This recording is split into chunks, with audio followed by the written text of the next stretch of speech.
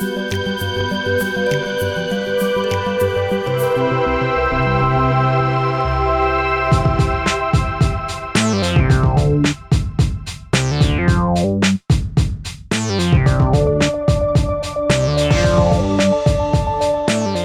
and welcome to Adaptivist Live, the Atlassian Ecosystem Podcast. Today, we're doing it live. I mean, we're recording it in advance, but we're doing that live. But we're talking about updates to Atlassian Cloud. You've got a lot of new user management options there. We've got some updates to the core Atlassian products and some neat new add-ons. And to round it all off, we're going to talk about how to work with difficult people such as myself. I am your difficult person host, Ryan Spilkind, and I am joined today by two completely not difficult people, Brenda Burrell and Matthew Stubblefield. Hello, you two. I'd say hello, but it's too difficult. And hopefully my Wi-Fi will stay up long enough for me to also say hello. Oh, yeah, that brings us to the reason that we're doing it live. And therefore, we're going to keep going right on to the news about Atlassian and Okta. Matthew? Yeah, so there's an article on ZDNet today, and by today, I mean it is October 15th when we're reading this article from October 7th. That's just how live we are, looking at the past. But over the last 2 weeks, as we do in this podcast, looking at all the news that was and is, Atlassian announced an integration with Okta. This is for identity management provisioning, single sign-on, et cetera. And we spoke, I think it was literally just in the last podcast, about changes to Atlassian Access and SAML, meaning that you would need Atlassian Access in the cloud. And one podcast later, you don't necessarily need Atlassian Access. You can use Okta. So that's pretty sweet. Nice to see two things here. One, continuation of Atlassian's investment in strategic partnerships. I think that really strengthens Atlassian's position in the market. I think that's really good. Two, continuing to highlight this need for security. Okta's a great security provider. It's always good if you can get two-factor authentication, single sign-on, simplify that for the users. So yeah, nice move by both Atlassian and Okta here to improve identity management for the Atlassian products. And in the cloud blog, there are additional changes to identity management that are rolling out without Okta, including the ability to set password policy without Atlassian Access, which is a pretty big step. And if you this is borderline Big Brother, but now you're able to see the location details in the audit log, so you can actually see what IP address users have used to trigger actions in your Jira. I think it's cool. When Ryan first read the story as we were preparing, I was like, location details. Is it like a little Google map that shows the pin of where the person was at? Which would actually not be super helpful if you're all in the same building. But IP address, audit log is a tremendously powerful, if simple tool. Super, super helpful for you admins out there. If you haven't been looking at the audit log, take a look, and getting the IP address was changed. Both good from a security, standpoint, being able to see where changes were made from, but also just sort of tracking down, somebody made a change to better understand why and who made it. Real nice change here in cloud. And there's another really nice touch that they've added to Jira Service Desk, where you are able to now create and link issues in one go. That's a super nice little quality of life change. And they made this directly after we recorded our last podcast. So that's how live this is. But of course, we will include links to all the relevant websites that you'll need if you want to read further about these updates. It looks like really good stuff coming to the cloud. And on the server front, lots and lots and lots of changes as well. Looking specifically at Jira Software 8.4.2, a number of bug fixes have been issued, particularly around boards, such as things from opening board selection on a software project shows boards from projects open in different tabs. Lucene immense field indexing failures, printing, formatting, those sorts of things. Quite a lot of fixes around Kanban boards for inconsistent behavior, as well as some things that have been fixed with integration with Bitbucket. So lots of things in Jira Software Server 8.4.2. Matthew, you want to talk about portfolio? Sure. much like the little box at the top of the portfolio page that states, we are excited to announce the release of Portfolio for Jira 3.12. I am also excited to talk about Portfolio for Jira 3.12. Long-awaited feature from the Portfolio plan. This was, I don't even know how long ago requested. We can now share them. Share plans on a Confluence page. You can embed it. Look at the little screenshot. Looks like an iframe, but I'm not going to fuss about that. I don't mind iframes in my Confluence pages. So one of the things I love about Confluence, the way I like to use it, is to generate reports for other people on the data that's in Jira. Trying to send like a VP or C-level executive to look through Jira issues doesn't tend to work well. And because you can export Confluence pages nicely, like embedding a portfolio plan there, having that view integrated with our stories and our other data, it seems small, and yet that's really, really nice. So beyond embedding an iframe, which is great, there's a number of other sort of interface changes, improvements here, new filters, grouping issues by labels. You really got to look through the page. One thing to note at the very bottom of the page, streamlined experience of creating and selecting issues. So this is the ability to do some things that we're probably familiar with from other tools. Shift click to select groups of issues, control click and whatnot. Take a look at the GIF at the bottom of the page, though, because it's not that it behaves in an unexpected fashion necessarily, but it might be unexpected to you. Notably, if you've got issues that are nested and you don't have them expanded out and you shift click sort of through the whole grouping, it's not necessarily going to select those child issues, those subtasks. So take a look. That may be some unexpected behavior there.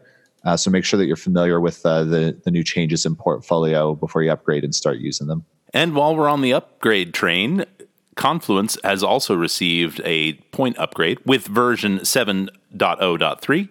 Looks pretty minor, but if your Confluence instance was disconnected from the internet, say, there is the possibility that you are having massive delays in using the tool, and that's been resolved. So by way of comparison, the Jira one Brenda covered had 33 bug fixes. The Confluence one has 5. So Confluence one, you're probably okay missing it. The Jira one, though, you probably definitely want to take a look at. 33 bugs. There's some interesting ones there. It is indeed a sizable list.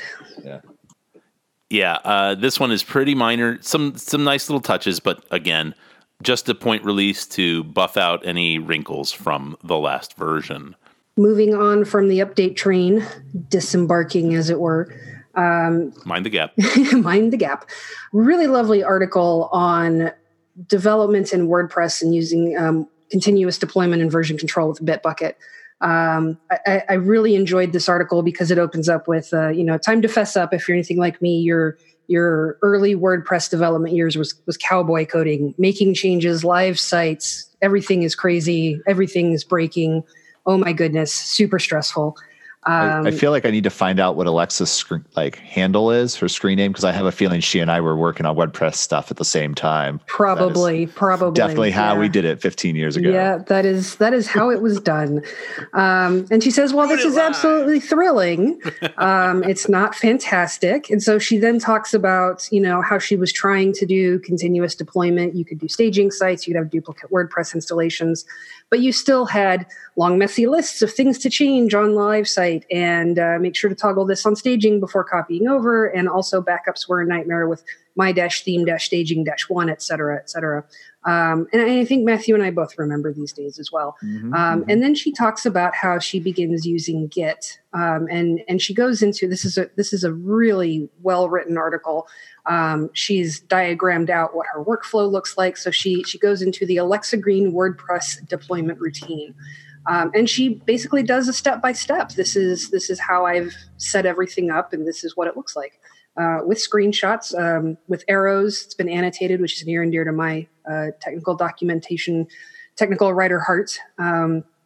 So she gives you basically all the detail that you'd need to go through and follow her workflow. So it's worth definitely taking a look at. It's well put together, well organized. She talks about then syncing WordPress databases across the installations. just a lot of really good stuff for maintaining WordPress sites in particular.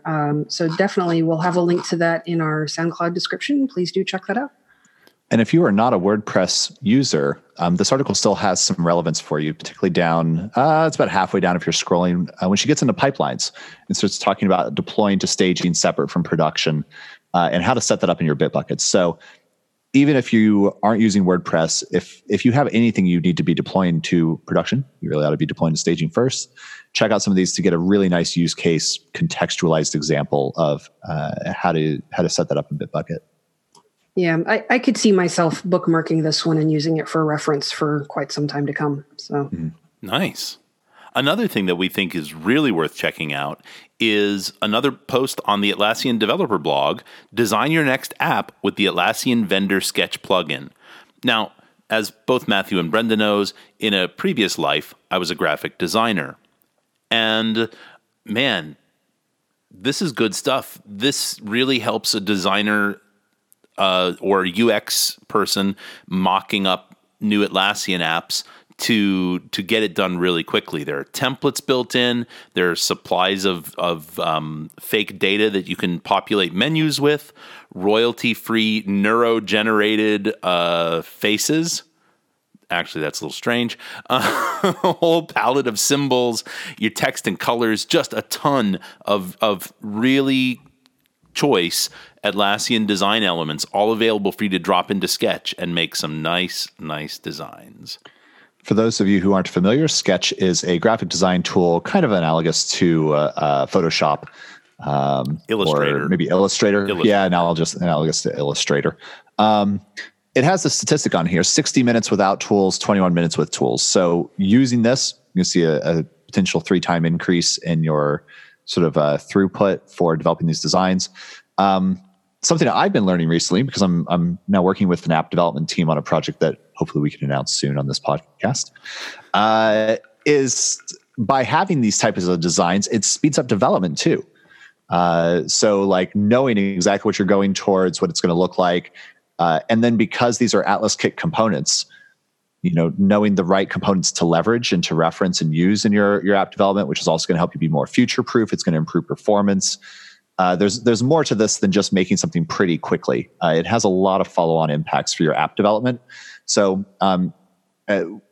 we don't like have any sort of partnership with Sketch or anything, but I did start using it a couple of years ago for my team. It's been pretty good. Check it out. I think I think Sketch has a trial. So you can always check that out without having to pay anything and see if this plugin works for you. I had to really break a lot of my Illustrator habits to get used to working in Sketch, but once I was able to let those go, I've really enjoyed using it. So check that out. Yeah. And speaking of things that both Matthew and Brenda know a lot about, they've both managed me, and they know that I can be, a little bit of a difficult person. So when I saw this article on the Atlassian blog, How to Work with Difficult People, I thought, if there's anyone who could give our listeners some advice on how to work with difficult people, it would be these two. So we're not going to read the article for you. We'll just link to it. But Matthew, Brenda, how do you deal with me? Well, I mean, not just you, but I have had to manage some difficult people. I want to call out 2 things. And again, we're not going to read this. So step 2, get curious about that person. I actually tried this and it was unsuccessful. So as you're reading this article, take it with a grain of salt. There's a lot you can read out there around handling difficult conversations and dealing with resolving conflict. Sometimes when you're just trying to get to know somebody in a difficult situation, it doesn't come across well. Like they're not open to it, right? Which is why I like the next step even better, which is don't let the problem fester. That's really the key. Your curiosity isn't going to be well received until you already have started building a rapport with somebody. So if it's a difficult situation, you can't go straight to that. You've got to start addressing the problems, just being open and honest about it, take things head on, give positive feedback, take a strengths-based approach. So this isn't really a blueprint or like a process, but these are all helpful things to keep in mind. From my personal experience though, addressing the problems early and often, giving positive strengths-based feedback, that's a good, well-practiced strategy. I would agree that not letting the problem fester is pretty critical. The first tip in this article is boost your emotional intelligence. It's very, very easy to go, that person, they're bad. They're bad at their job. They're incompetent. They make me look bad. It takes two to tango. And I've actually had to deal with this myself fairly recently of, I'm playing a role in this particular conflict.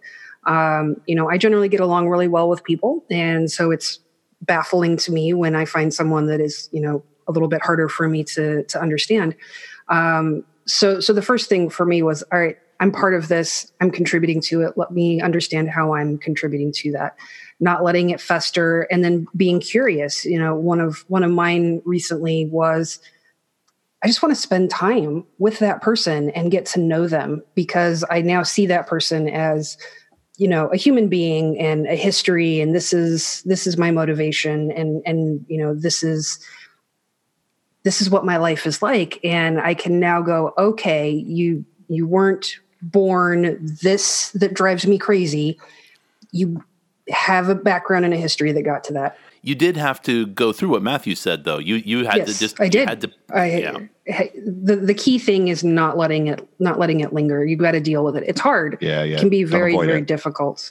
And then the last item is remember the power of positive feedback. And I have found, especially for me, that praising that other person either directly or to their superiors really goes a long way with me as well.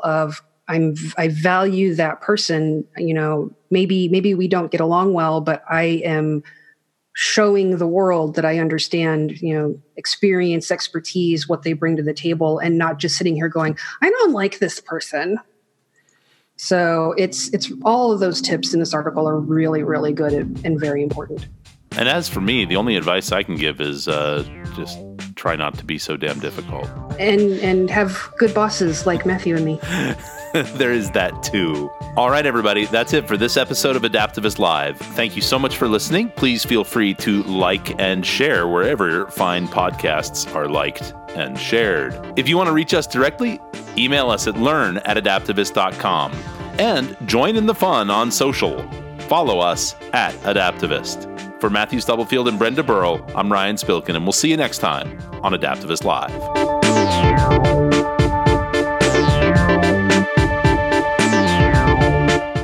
I'm going to cut all this, so that's fine.